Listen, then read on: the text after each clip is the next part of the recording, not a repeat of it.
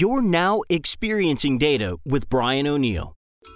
Experiencing Data explores how product managers, analytics leaders, data scientists, and executives are looking at design and user experience as a way to make their custom enterprise data products and analytics applications more useful, usable, and valuable.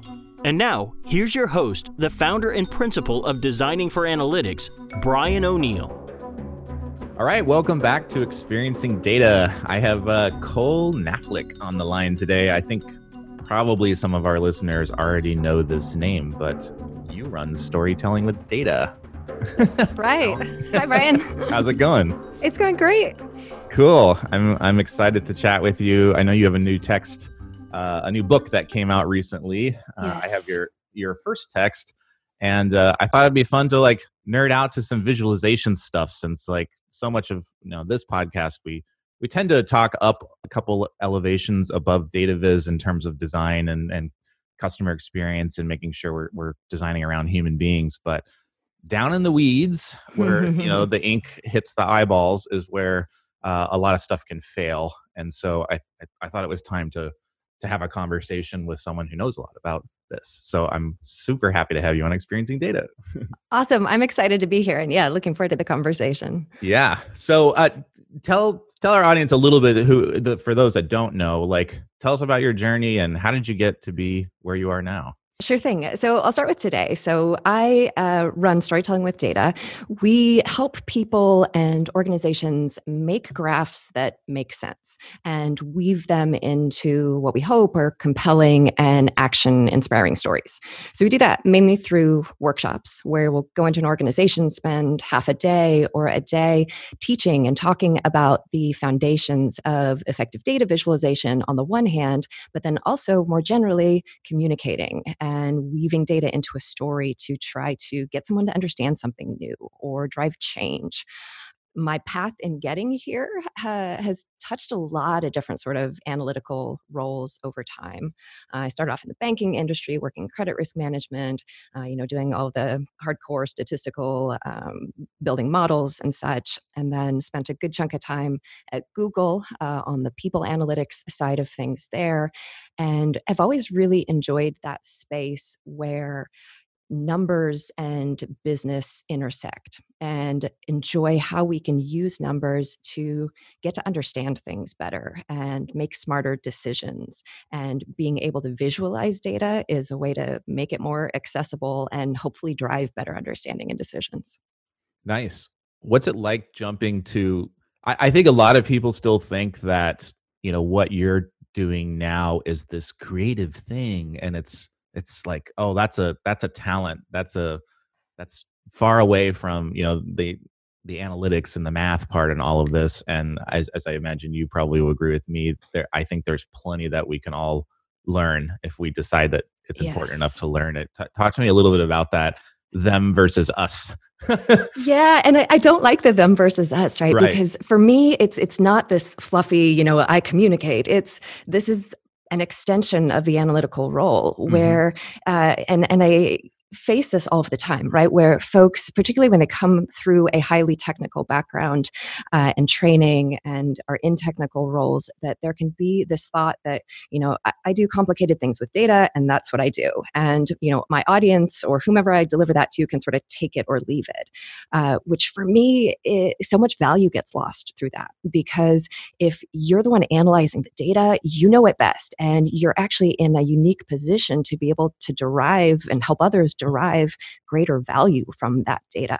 But in order to do that, you have to be able to talk to other people about it and communicate what you've done to technical audiences and to non-technical audiences. So I think the people who recognize that and invest in those skills, right? Because communicating, I consider myself a quant first and foremost. And for me, communicating effectively was not something that felt natural, right? Like anything, it's a skill that takes practice and and trying things out and learning. But when you can bring those pieces together, when you've got both the technical side, the data know-how, and you can speak about that intelligently to a variety of people, you actually can turn many more situations into successful situations, and not let the value from the data or the great work that you've done with the data get lost or not have the impact that it otherwise could. Sure. And I think deep down inside, most people is like, take it or leave it. It's like, well, do you really want to like spend all this time working on something that someone isn't going to use, or they're going to ignore it, or they're just going to like kind of roll the eyes and look at you like, okay, I have no idea what that guy's doing, but thanks. Yeah. Like, I don't think most people really want to do that. So we have to acknowledge that the gap exists first and then decide we want to do something about it. Yes. Since you self-identify as a quant, like jump me back 10 years. And is there something you would have, the now Cole would tell the 10 years ago Cole to perhaps shorten the path to get you to where you are now? Interesting question. So, I mean, for me, I think I needed to go on the path to get to where I am. And there were all sorts of different learnings along the way. So I don't know if I'd really want to cut that short. But if I think of, reframing it of what would I tell others today, or you caught me on the spot here in terms of thinking through this. I think it's, part of it's just learning from everything, right? And reflecting when you do something, right? When you work on a project, thinking about what is the goal of that, and does that thing or did that thing happen as a result of the work that you did? And reflecting constantly of, when did things lead to a success, and what did you do that helped with that, and when did things not work out quite right, and how can you learn from those things? I think this ongoing process of, we become too complacent, I think, a lot of times in the day-to-day work, and so the more we can do to really be thoughtful and sort of critical with ourselves around how we're doing and where things could be better, that I think it can be a great way, one, to not let yourself fall into that sort of complacency, but then also to just be getting better all of the time. Yeah, one of the kind of prevalent themes on this show is that I talk about a lot is designing for outcomes and not just creating outputs. The outputs part is the beginning of the end, but it's not the end. It's the point at which an end can start. And then you can decide, well, is this going to end well, or is it just going to be dropped on the floor? Like, how is someone going to receive this information and hopefully take action on it? Since, so much in the business world, right? Like, we're not doing this for posterity's sake. It's like, I'm helping this team inform the next decision they're going to make.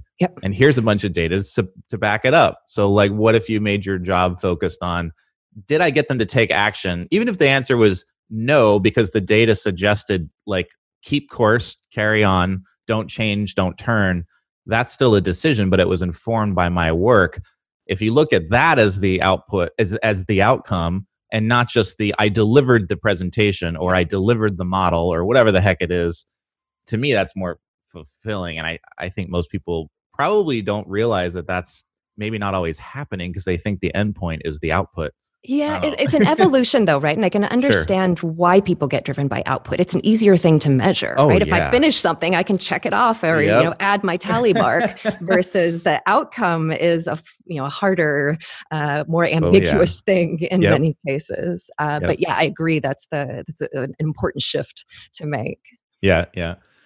So let's go down into the weeds a little bit here about some visualization stuff. So my general sense is that, while I'm less involved with the tooling and tactical stuff in my own consulting work, but what I do like is that I feel like so many of the tools are informed by more design theory, and they've removed the need to start from scratch. So better defaults are present in the tools, which is great for everyone, right? Because you can spend more time working on what I call goal time, which is really your particular problem, not tooling stuff where I just need to get this frickin' font changed. Like, like get the bold text out of there, whatever the heck it may be.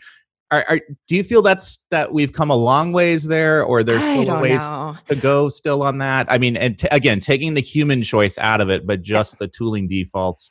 Where do you think we are with that? I mean, I think the pendulum swings, and it's swung mostly away from 3D and crazy Right. colors and those sorts of things, which I think is a good direction. Uh-huh.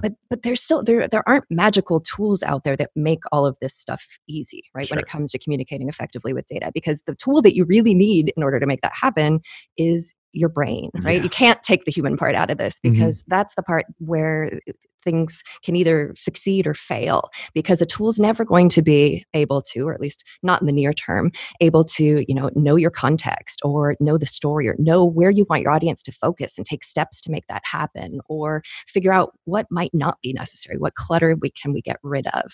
Mhm. And those are the steps that, irrespective of the tool and the starting point, that a person needs to make when Mhm. we're communicating for explanatory purposes.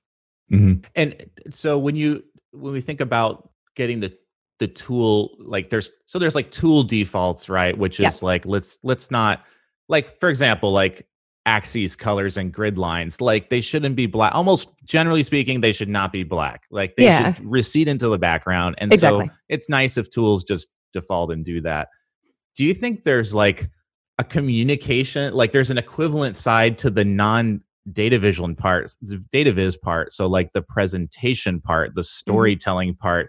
Are there like some defaults that people should know about, or some like that, or maybe that it's that you've seen change over time where people are having a better like basic skill set, where whatever the black grid line equivalent is Yeah. on the storytelling Yeah, side, like I love the analogy. I think for me, it's audience, right? It's the always thinking critically about who your audience is and what Mhm. matters to them. Because it's actually really easy to design something for ourselves, right? For my Right. project, for my data.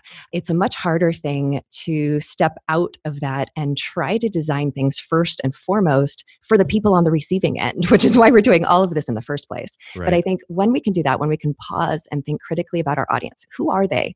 What do they care about? What motivates them? What keeps them up at night? What context surrounds their need for the data or whatever we're providing them?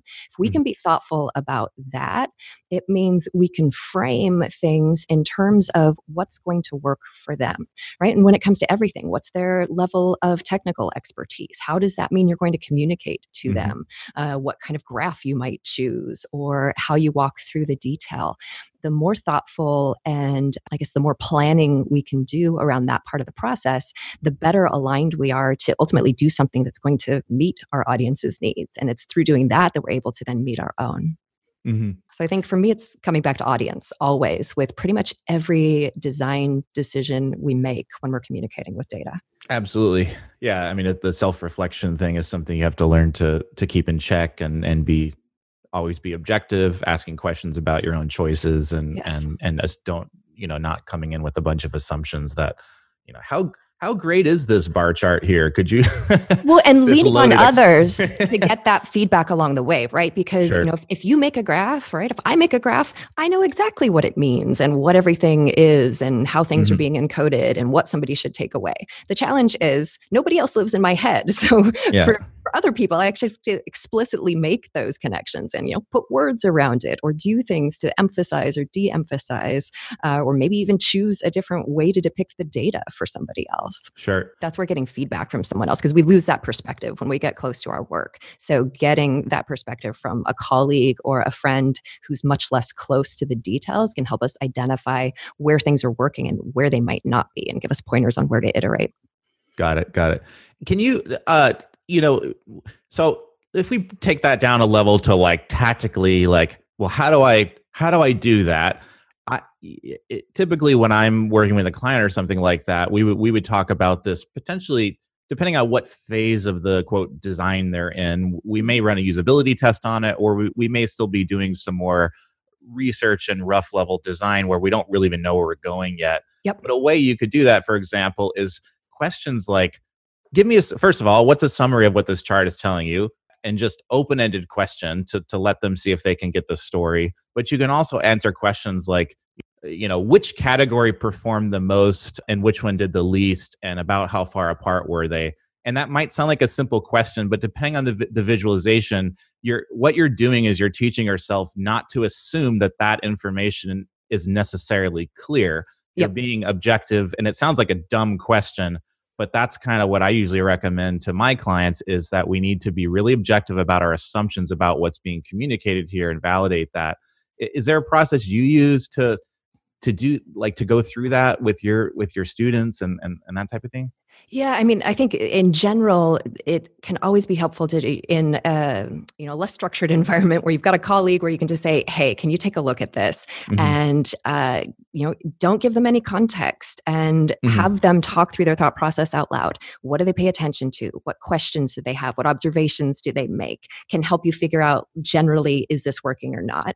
And then I think depending on the scenario, what you described can work remarkably well, where you actually give people particular questions to answer that you can use to help assess whether what you've created is providing for the tasks to be done that you need it to do, right? And Right. so being clear about, well, what do I want to enable my audience to compare, or what do I want them to do with this visual, and is it facilitating that? Because there is no single right way to show data. Any data can be graphed a ton of different ways. And so when we're thinking about how we visualize our data, it really means stepping back and thinking about what sort of behavior are we trying to drive in our audience? What do we want them to see in this? And then it often means iterating through different views of the data, which is also a fantastic way just to get to know your data better, because different views will make observations easier or less easy to see. And so you can actually get to learn your data and the nuances of it better as you allow yourself to iterate through different views.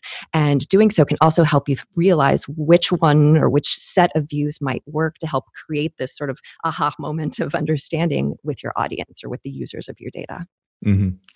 I thought it was funny when we first talked on the phone, and you said I don't self-identify as a designer, and when I look at your work and the output of what you do, I'm going to give you that crown because I think you have all the ingredients to make a designer, whether you call yourself that or not. And I don't care about the name. I'm a big Sure. fan that we're if we're all in the maker community and we're making for others, Yeah. then in spirit we're designers, and Yeah, it's that's fair. it's, it's about our deliberate choices, right?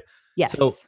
but I do want to ask you about a little bit on the software side of things, not on the tooling side, Mhm. but what's different about when we're, a lot of the people that I work with, we're developing applications and software products that Yep. may have a visualization element inside them. And so the unique thing here is we're not putting this into a PowerPoint and delivering a Right. linear story that has a clear ending. We need these charts and graphs to live alone in a Yes. dynamic environment. So, do you have like a rules of thumb or guidances for perhaps how you approach? How might I change my approach to visualizing when a human narrator is not going to be there to accompany every user interaction, right? Every user session. Yeah, absolutely. So I tend to make a distinction between the exploratory process and the explanatory, right? Where I spend more time on the explanatory, where you've already analyzed your data, you have something specific you want to communicate. Hmm. But before you do that, you have to explore the data. And the data exploration piece for me is what the sort of tools you're talking about, they should make that easier, right? Because the exploratory views of the data, right? Any sort of dashboard or dynamic sort of graph is something that the user should be able to look at and figure out really quickly, where are things in line with my expectations, where are they not, and basically use the exploration of the data to start to identify what may eventually be interesting stories. So the sort of tools that allow us to do that actually need to apply some very different lessons than we would use in the explanatory space, right? Because if Hmm. I am there to talk through the data, I can do things like focus your attention with color and outline specific takeaways.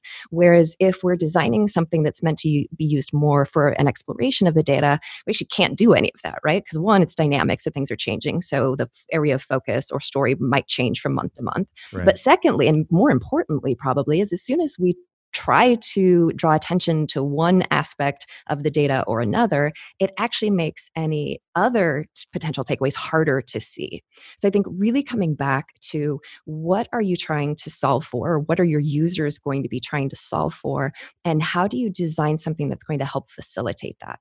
So in the case where you're designing something dynamic, there's no storyteller there. You want to really understand, what are your end users? What sort of stories are they eventually going to want to be telling with this data? And how do you design things so that they can uncover those stories more quickly?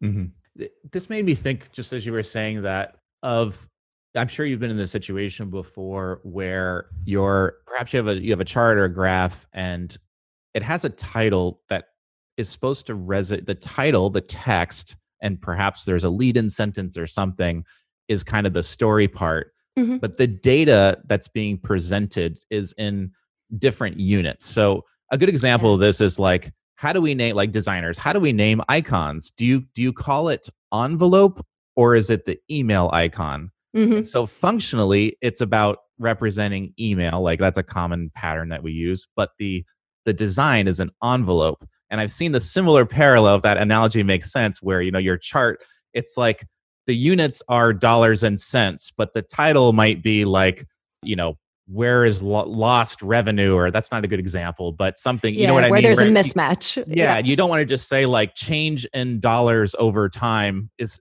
like, yes, that's literally what you've plotted is change in dollars over time. Yep. That is not that is not fulfilling the need of the user.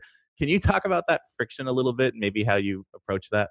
Yeah, I mean, in an ideal scenario, right, pictures and words can work beautifully together. And I think of a graph Hmm. as a picture of the data. And Yep. so you want to think about how you can have those things reinforce each other, where if somebody reads the words, they're getting primed on what they're going to see in the graph. And if they read the graph, it illustrates for them some things that they read in the words.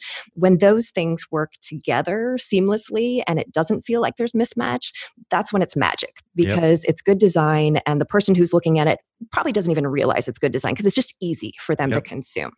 When that doesn't happen is the issue, right? Where you've got a title that talks about change when you're plotting the absolutes or whatever the mismatch may be. Because what happens is that means our audience now has to do work, right? You can imagine the furrowing of brows that's happening when somebody now reads this and looks at the graph. And they're trying to figure out how do you relate the words to the graph. And anytime we show data with a graph, you want to try to, or excuse me, words with a graph, you want to try to make it clear to your audience how those things relate, right? If you're describing a certain point in the graph, think about how you can connect the words to that point, right? Use similarity of color or draw a line between the two, do something to connect them visually. Hmm. And on the topic of words with graphs, there's actually been some interesting studies that show when you title the graph with the main takeaway, people are more likely to remember that takeaway when they try to recall the graph later. So there's Hmm. this important benefit that we can get when we use words wisely with our data visualizations. And this is Yeah. actually a common thing that's raised as well in our workshops is this idea that, well, do I need to put words with my data? Shouldn't my graph speak for itself?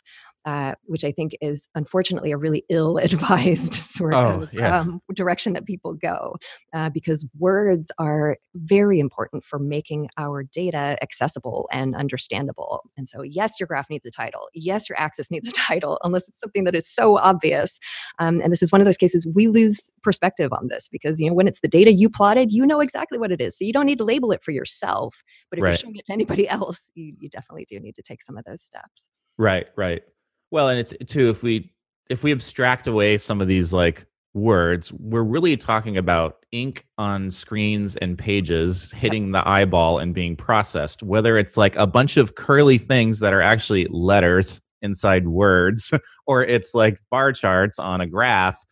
It's all ink. So think about the text as a visualization medium. It's just a Yep. different one, but together it's like use all the right flavors, like Yes. not just oh, I'm Yeah. not allowed to use any salt. Yeah. So I'm a big fan of using text, and even especially on the software side, like being able to generate a text conclusions or Hmm. opinions that are Hmm. that are software generated, and then they're backed up by evidence. So in Hmm. this case, a lot of times the data is simply evidence to back up a software conclusion that's created. And a lot of times what I see is there's no conclusion, there's just evidence plotted, and then the user has to extrapolate, well, what was the desired conclusion that this application is trying to tell me? That's a lot of cognitive load, and that's where a Yeah. lot of times people think, oh, the visualization's wrong. It's like, well, it might be just fine, but you haven't told them why it matters yet. Like, Yes. what pain have you filled, or what problem, gap in knowledge, decision, like, it's the gap is too wide. Let's put some words here. Yep. and, Well, and fill and the that's gap. an interesting parallel because one of the things that I see happen so often is that on the data side, people stop with just showing the data. And then the conversation becomes about the data of like, oh, did you look at this? Or can we go get that other data? Or what about this, crazy corner case? Whereas when you take it to that next step, right, in your software analogy, this is the, telling them the so what. Right. It shifts the conversation where now the conversation is no longer about the data. It's more about the context and what does the data mean in light of that context? And, does that mean we do things the same or we should do something differently? And to your point earlier, even if you don't get the action you need or the decision's different from what you thought it should be, when we're visualizing data well and communicating it with it effectively, we get the right sort of conversation going. And that's a conversation that often gets missed when we stop at simply showing the data and don't take it to that next step of, not only what does the data tell us, but what should we do with that? What discussion should take place or decisions should be made? Can you tell me, maybe you sort of covered this, but like, can you tell me maybe a time in either in your personal experience through observation of others or maybe just yourself where the visualization was right, but the story was wrong? Like the behavior change, Mm-hmm. the outcome you wanted didn't happen and it wasn't a visualization problem. And the reason I'm asking this question is I want people to see how and where this matters so you can get all the technical part right. Yeah, and you can, right? You can have the most beautiful data visualization in the world, but Right. if the story's wrong or if you're not relating it to your audience in a way that they can process, yeah, that's going to fail. Mhm. Whereas, you can have an ugly graph that kind of only 80% gets the job done or not even, but if you've got the compelling story around it, that scenario can still work. Just thinking through a recent example that I had with a client where the visual was right in terms of the graph depicted what it was meant to. They got the story wrong though, and what happened was they were looking at something in aggregate, and in aggregate everything was fine. There wasn't anything interesting, and then the graph showed that, and so they sort of stopped there. But what happened was when you dug several layers deeper, the story wasn't the same everywhere, right? There were some, and I'm generalizing here to preserve confidentiality. Hopefully, this doesn't end up so general that it doesn't make sense. But there was something really interesting happening in this one subgroup that, had they not recognized that and gone through this next layer of questioning and analysis of the data, they would have completely recommended the wrong thing or would have sort of lost sight of this underlying phenomenon that was happening that actually drove them to change the recommendation that they made and help them get people on board in a way that wouldn't have happened if they'd stopped with the initial graph and story that were fine. They just weren't robust in the way that they needed to be to have the full understanding of what was going on. Got it. Got it. Um, maybe this, I don't know if this dovetails the next question or not, but um, the field of data science and advanced analytics is growing, right? We're talking a lot about this, and I'm curious, has this created any types of changes in the type of things we need to be aware of as people who visualize information when we're talking about looking into the future more, right? Because a lot of Yeah. these are about predicting and prescribing actions based on past information. Yep. Has that changed anything? Are you seeing a need to focus more on X, Y, and Z because people are coming in the door with, you know, with AI projects and this type of thing, or are we still grappling with the same stuff, different story? Yeah. So, I mean, I think the thing that we encounter is that just so many more people are being, there's so much more data out there, and so many more people are being asked to do things with data, right? Mhm. Where it may not be a core part of their job, but basically everybody needs to visualize and understand data at some point in their work. And so, for me, the core principles for doing that effectively are not things that are changing fundamentally, right? When I think of the lessons we teach in our workshops, they're the same lessons, and they will continue to be the same lessons. And when I get people who come back and say, when is there, the 201 version or the, the expert version. For me, the question is not the right question, because they're the same lessons. You can just get more nuanced in how you approach the different pieces, where it's like, understand your audience and context, choose a visual display that's going to get across the information you need it to, identify and eliminate clutter, focus attention where you want it when you're trying to explain something, and tell a story, right? Don't just show your data, do more than that with it. And so for me, those fundamentals haven't changed, but I think what has changed is the growing need for people who can do those things, right? Lots of people can make graphs, and there's another set of people who can communicate. But the skills in a single person for being able to do that together effectively, I think have lagged the growth that we've had in the amount of data that's around us. And we talked about this earlier, but people who recognize that and invest in both sides of those, right? Both the analytical prowess, but then also the ability to talk about their data in a way that makes sense and can be used to drive understanding and action. There's a big skill gap there, I think, generally. We should be able to do more with, I think, in terms of, getting people, it's exposure to best practices, but then it's also practice is just a huge, important thing for getting better and pushing yourself to do things that are different from what you've done historically. And that's always one of my underlying lessons is, think about, for each specific scenario, right? What are the constraints of this scenario? Tool constraints, time constraints, how are you presenting the information? What's at stake? Who's your audience? The pieces of the puzzle are different every single time. And yet so often we just communicate with data the way we've always done it because we've always done it that way. And that's not the recipe for success. We want to think about, what's unique about this scenario? How can I learn from the patterns I've seen in the past? But how do I combine things this time to be successful here? And I think the more thought we can give to that, and using colleagues to promote good conversation and play devil's advocate and try to help us be robust in how we're thinking about the data, being clear on the assumptions we're making about it, that all of this helps sort of raise the boat when it comes to helping everyone be better. Got it.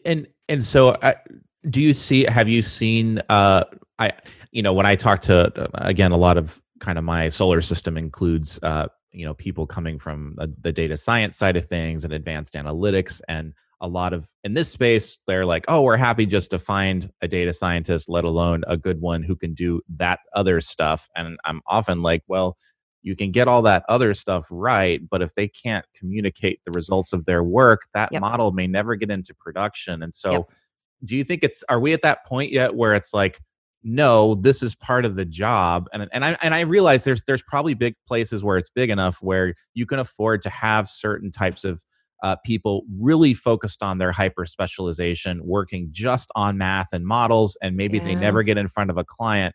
But I tend to think that people that are going to, especially the ones that are going to, move up into management and director levels, you got to have this. It's not like this extra thing. Go take Cole's workshop because it'll like, oh, it's a nice extra thing. It's like, no, it's part of the core. Yes. Yeah, it's like, it's part of the whole cake. For me, it's always been really interesting, right? Because you think about the typical analytical process, you start off, you have a question or a hypothesis, you go gather the data, you clean the data, you analyze the data. And oftentimes we stop there.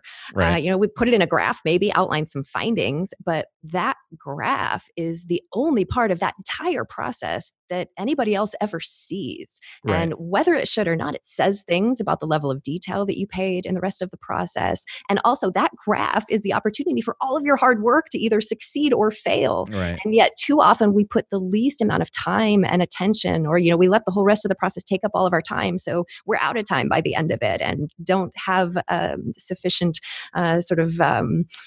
brain power left or time to be able to make sure that communication is effective, right? The communication is not a nice to have add on. The communication is, if you can't do that well, you may as well not have done the rest of the process, because it's not going to have the impact that you need it to. I'm a huge believer that there's an incredible amount of value to be realized from work that's already being done that just isn't being communicated as effectively as it could be. And that's what we're trying to help change. Yeah, I 100% agree with that. It's like you're in rehearsal, as I say. You can just stay in rehearsal all day, but Yeah. like there's the performance is where someone's going to hear what you're doing and decide if it matters and all of that, and you have to jump in and participate. Well, and recognize that it feels uncomfortable, right? If you haven't been putting a stake in the ground and saying, not Right. only here's the data, but here, audience, is something you should do with it, that feels uncomfortable. So Yeah. I'm always a fan of, try things out in low risk spaces, helps build confidence and credibility over time. Mhm. Focus on small things that you can do and try stuff out and iterate from there. Yeah, no, that actually gets to my next question. Like, I'm a big fan of, and we talk on this show a lot about working fast and low fidelity, Yes. generating stuff quickly, getting the feedback fast. This probably ties in. Like, do you do you use markers and pencils in your work? And I did see in Yeah. your book you do. So I guess it's the leading question a little bit, but talk to the audience here about working lo-fi fast. Yes, this is super critical. And I think it's especially critical when you're pressed for time. And it's the thing that most often gets skipped when you're Hmm. pressed for time. But yeah, picking up a pen and a blank piece of paper, or I love sticky notes, right? Because they're small, which forces me to be concise in my ideas. They lend themselves to being easily rearranged. So if I'm planning something out, they can be a mix of words and pictures, and I can be moving them around. And the earlier on you can get feedback from others, in this sort of low tech fashion, right? I'm a big fan of storyboarding, where if I'm designing, whether it's a dashboard or a presentation, of putting the ideas out there. And I typically storyboard in three distinct phases, where I start by brainstorming, then I edit, and then I get feedback. And so the brainstorming process is just, get the ideas out of my head, out into the physical world where I can consider them at a later point, where I don't have to think about, what order do they end up going in, or are they going to Hmm. end up in the final thing? I can just get the ideas out of my head. And that usually only takes 5 minutes or so.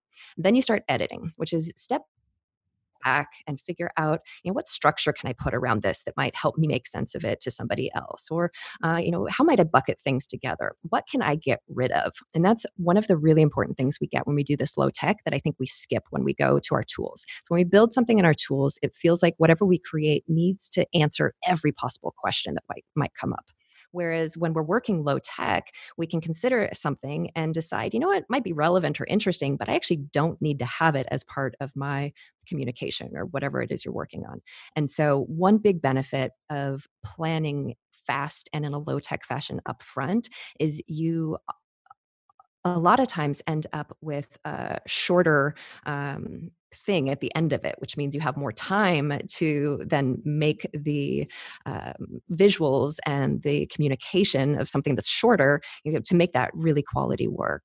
The other thing we get when we work low tech is you don't get the same sort of attachment. Right? If I've just spent a bunch of time making this beautiful thing in my tool, I'm going to be attached to that. Hmm. And if somebody tells me, like, no, that's not right, I might fight for it or not want to change because of the time it's already taken for me to get it where it is. Yep. And that's what you can let go of entirely when you're working lo-fi, and, sketch 5 different views of your graph. And then, I can figure out that this crazy graph that I really thought would be fantastic, that I should actually just let go of it. It doesn't work for this data. Whereas if I'd done that same crazy graph in my tool, I'd be much less inclined to let it go so easily.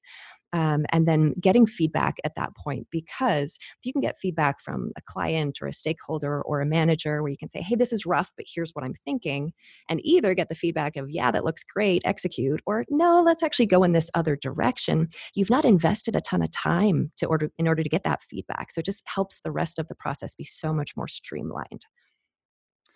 I 100% agree with you. I'd also add one other thing about the sunk cost bias, right? When you fall in Hmm. love with your baby that you've created, is Yeah. that low fidelity format, especially if you're working with a stakeholder or perhaps someone who's going to be the recipient, is it enables them to give you honest feedback, because the more polished that sucker looks, the Yeah, less they're that's a going great to point. want to give you any, wow, he spent a lot of time on that. Well, they're just not going to want to give you it. But if there's a whiteboard and a marker and an eraser present, it's like, no, it's not this, it's this. No, well, just erase it and show me. I don't care. Take a picture of it and then move Yep. on. It really fosters an environment of like, together we're working on it to get to the right thing. And it doesn't, just because I started the first version doesn't mean it's right. Yeah, well, it invites them to be part of the process, right? Which means Exactly. they're going to be more bought into the solution as a result, Right. which is actually a really smart influencing technique. Yes, absolutely. Yeah, most of the, we talk about designing applications and products. There's a lot of collaboration there, right? It's more together than it is self. Mhm. The more you're throwing over the wall, the risk just tends to be bigger because you're not connecting early. And this also gets into the whole trust thing with models, and especially when you get into advanced analytics and prescriptive models and all of this kind of stuff too. It's getting those people involved early, such that it may even be the case sometimes where the visualization means even less because they've seen what your process has been the whole Mhm. time, Yep. that you don't need to like sell them so hard on the visualization. It's not like, oh my God, are they going to believe it or not? It's like down to the wire. It's like they already know what's coming. Like maybe there's a formal presentation, but like Yeah. they kind of know what's coming, and that's a good thing. They were part of it. Absolutely. Yeah. Yeah, if you could have that every single time, you'd want that every single time. Right. Yeah. Yeah. Cool. I moving kind of back up a few higher elevations here. Are you finding that I feel like, every business is talking about, oh, we need, data literacy and we need people to work with data and all this kind of stuff. Mhm. Are you feeling that management and executives are aware of this as a skill gap where you can't just get people that know R in and out or some statistics or whatever it may, some software technical skills, that this is critical to that, and so training in this needs to be looked at as not extra? Is it still this kind of like, I got to sell my boss on taking your course, or is it more like they're telling me I have to take it because they know it's so important? Like, where are we now with Yeah, it's this a great as question, and I think there's growing recognition that this is a specialized skill set, right? We don't just come out of school knowing how to right? communicate with numbers, and I think it's mixed still in terms of companies' willingness to invest time and resources in it. I mean, we one of the interesting things from our workshops is we work with clients across all sorts of different industries and locations and job functions. And so it's really interesting for me and for the team to see how, even though the metrics are totally different that we're looking at, or the industries are totally different, everybody's struggling with basically the same stuff. And there's still a ton of low-hanging fruit in most organizations when it comes to simple things that people can do that will help make their work more effective, right? Basic things like using color effectively Yeah. or choosing a graph that's going to be intuitive for your audience. And so there's a huge appetite for learning these skills, and I think we're certainly, yeah, as more data is out there, this keeps growing, right? Because I Yeah. think one of the things we haven't solved yet that is getting better, but you think of data visualization has only been a field for like not very long in the grand scheme of things. And it's actually even more recently that courses around communicating with data have started finding their ways into universities, right? But most people come out of, if I think back to me coming out of MBA school, like I should have learned this stuff there, and I didn't learn any of this stuff there. Yeah. I think we're starting to make progress in terms of having there at least be some programs and some courses here and there. But I'm a strong advocate that these are things that, one, everybody should know and everybody can make use of, but then also that we should be trying to teach sooner. I have 3 little kids, and for me, watching them learn the faculty of language has been so interesting, right? It's through repetition and being sort of immersed in something. And you think of, visual language seems like something that we could teach as kids are learning verbal language. Mhm. But I don't think anybody's cracked that quite yet. But this way of, thinking logically and asking the right questions and designing things visually, because it's drawing and it's thinking in story and it's doing a lot of these things that we had seeds of and started learning as children, but then didn't get combined in the way that we want to be able to use them today when it comes to adding value in the workplace. Yeah. Well, what I don't know what your childhood was like, but I have this distinct memory of like you need to be looking at books without pictures in them. Like Yeah, you yeah. had to move to text only, and the image will be in your mind. And I totally get that from a reading comprehension standpoint, but it makes the assumption that together somehow the text is less. And it's like I just kind of Hmm. remember that, even though my formal training is not in design, but I'm just like, I'm not supposed to, there's something wrong there. And it just stuck with me. And I wonder if that's been other people's. I wonder if that's partly why this is like this, is that when we learn to read, we're kind of pushed away from illustrations and visuals and this kind of thing. And or maybe that was just my school. I don't know. Yeah, it's interesting. I mean, my kids are young, so one of the things they've been learning as they learn to read is this picture power because they're fully in picture books right now. And one of their Uh-huh. powers is they're meant to study the picture, and then when they read, if they come up with challenges or they're trying to figure out what a word is, they look to the picture for clues that might help them reading the words. So Right. when we're learning, the pictures are very important. But yeah, it is interesting then this shift that happens when we move away from picture books and into just text and the pictures that are then in your mind as a result of that. I Yeah. don't know Yeah. how we bring that back to the parallel of data visualization, but Well, we could talk about there must practicing, be and since some we're connection. well, let's talk about practicing for a second. So Yeah. we're getting up on our time here, but practicing is definitely the theme of a new thing you have. It is. And it's been a theme for me for a long time. But Sure. yeah, the idea is the way that you get good at this stuff, like the way you get good at anything is to practice and, to practice and repeat and build good habits in that way. Sure. And so one of the things that I was recognizing, out of the first book or out of our workshops is there still felt like a disconnect between, people getting the lessons and feeling comfortable applying them in their day-to-day work life. And so my new book, Let's Practice, is really trying to bridge any gap there where the lessons are the same, but it's really focused on getting the reader involved and in a few different ways. So each chapter is organized into 3 sets of exercises. There's practice with Cole, where you're posed a scenario or an exercise that you're meant to work through on your own, but then I also work through my solution. So it's a way of interjecting a ton more examples and corner cases, right, where things get stickier.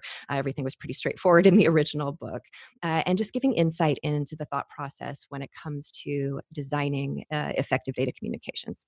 Then the second exercise section within each chapter is practice on your own. And this is similar sort of canned exercises, but without any prescribed solutions. So these are meant to be used for university instructors who are teaching the material, or managers who are wanting to upskill their team, or individuals who are just wanting more practice in a safe environment. And then the final exercise section within each chapter is practice at work. So, okay, you've done this in theory, you've done it with some canned examples. Now, let's take a project that you're facing in the workplace and break it into component pieces and give you really concrete exercises and things that you can do that will help make sure you're asking the right questions, getting the right sort of feedback at the right points, and so forth. And so I'm super excited to have it out there. It was published just last month, and the reception so far has been extremely positive, which has been fun to see. So certainly recommend folks who are interested in honing the sort of skills that we've been talking about here to check that out. And actually, dovetailing on that, we're actually working on and have been working on a really exciting resource called the Storytelling with Data Community. Because again, there's a need, I think, for people to have safe outside of work environments to practice and get and receive feedback and talk with other people about the challenges that they're facing or the successes that they've had when it comes to this stuff, and discover, right?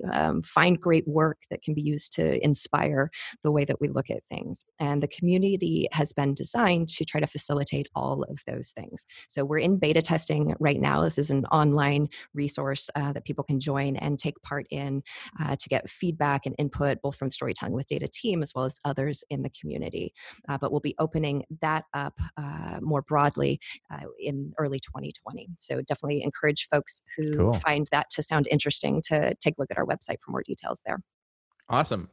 And I assume storytelling with data all spelled out.com is the place to go? That's the fair assumption. All right, nice. And where else can people, do you do any social media, or if someone wanted to follow your work, what's the best way Yeah, to? I'm at Story with Data. Okay. And you can follow on Twitter, Instagram, and all the info is on our site at storytellingwithdata.com. Awesome. Well, Cole, this is a great conversation. So I really appreciate you coming on and sharing some visuals with us. Yeah, it's been fun to chat with you, Brian. Thanks for having me. Awesome. Well, thank you. We hope you enjoyed this episode of Experiencing Data with Brian O'Neill. If you did enjoy it, please consider sharing it with the hashtag #ExperiencingData. To get future podcast updates or to subscribe to Brian's mailing list, where he shares his insights on designing valuable enterprise data products and applications, visit designingforanalytics.com/podcast.